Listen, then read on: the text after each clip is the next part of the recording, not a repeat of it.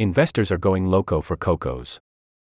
In a distant and forgotten era, around 8 months ago, tremors were rippling through the global banking system. 3 mid-sized American lenders collapsed in a week. In Europe, the venerable Credit Suisse almost went under before being bought by its rival, UBS. The scramble to merge them threw a cloud over an entire class of bank debt, $1 trillion of which has been issued over the past decade. @1 bonds were supposed to make banks safer after the financial crisis of 2007 to 2009. In good times, they work like normal bonds. But if the issuing bank's capital falls far enough, some, dubbed contingent convertible notes, or CoCos, convert to equity. Some others are written off. @1s are usually described as being senior to shares and junior to bonds in a liquidation. But when Credit Suisse fell apart, @1 bondholders were wiped out before shareholders. The CoCo crowd howled even as regulators insisted they were following the bonds' contracts. It looked as if the entire asset class might be done for, with investors everywhere poring over fine print to see how they would be treated in a similar scenario. @1 yields rocketed. Yet today the market for @1s is not just alive, but thriving. By November 20th, the month was already the third strongest for issuance over the past 2 years, according to Dealogic, a data provider.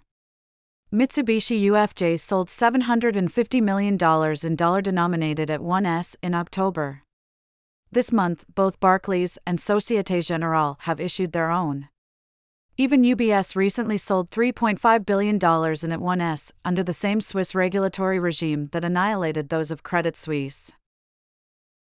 An unkind columnist might wonder if all this is because investors have the recall capacity of goldfish. Amnesia is certainly tempting when such tasty returns are on offer. Euro-denominated @1 bonds currently offer yields of around 9.6%, up from a nadir of 2.8% in late 2021. Feeling the warm glow, many seem keen to put their hands to the hot stove again. The more charitable view is that investors have decided the Swiss blow-up was idiosyncratic. Regulators elsewhere in the world rushed to insist that their banks @1s would never be subordinated to shares. And the market seems to be functioning well, despite its springtime panic. The vast majority of @1s facing call dates, when banks can, but do not have to, redeem and repay the bond, have been repaid. That indicates good financial health and an ability to issue more bonds.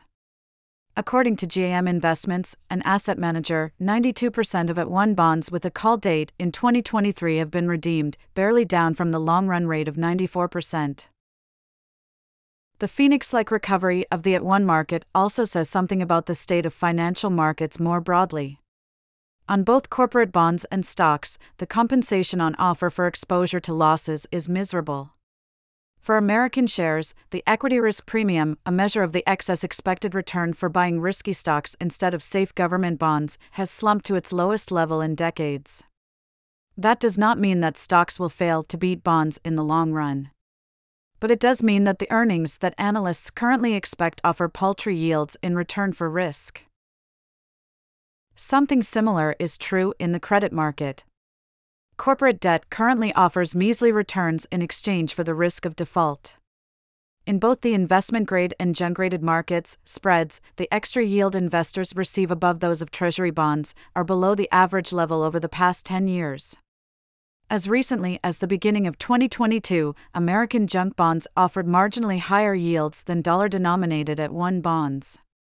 But today, at 10.1%, the yield on a dollar @1 is 1.6 percentage points above the yield on the equivalent junk debt. Banks have sold $51.3 billion worth of @1 bonds so far in 2023. If they issue another $3 billion before the year is out, that will beat the total issuance figure for 2022, despite the seizure the market suffered in March. If the rewards for taking risk in other asset classes were less stingy, it is difficult to imagine that demand for @1 bonds would have recovered so rapidly. It might not have recovered at all. The next year will be a pivotal one for the market. Around $30 billion of @1 bonds face their first call dates in 2024. But if surprisingly low corporate bond spreads and an eye-wateringly expensive stock market persist, the instruments are likely to remain in demand among investors searching for returns. A sober assessment of how @1 bonds would fare in another bank collapse may have to wait until the alternatives look a little less dispiriting. Read more from Buttonwood, our columnist on financial markets. Ray Dalio is a monster, suggests a new book. Is it fair? November 16th. Forget the S&P 500. Pay attention to the S&P 493, November 8th. What a third world war would mean for investors, October 30th.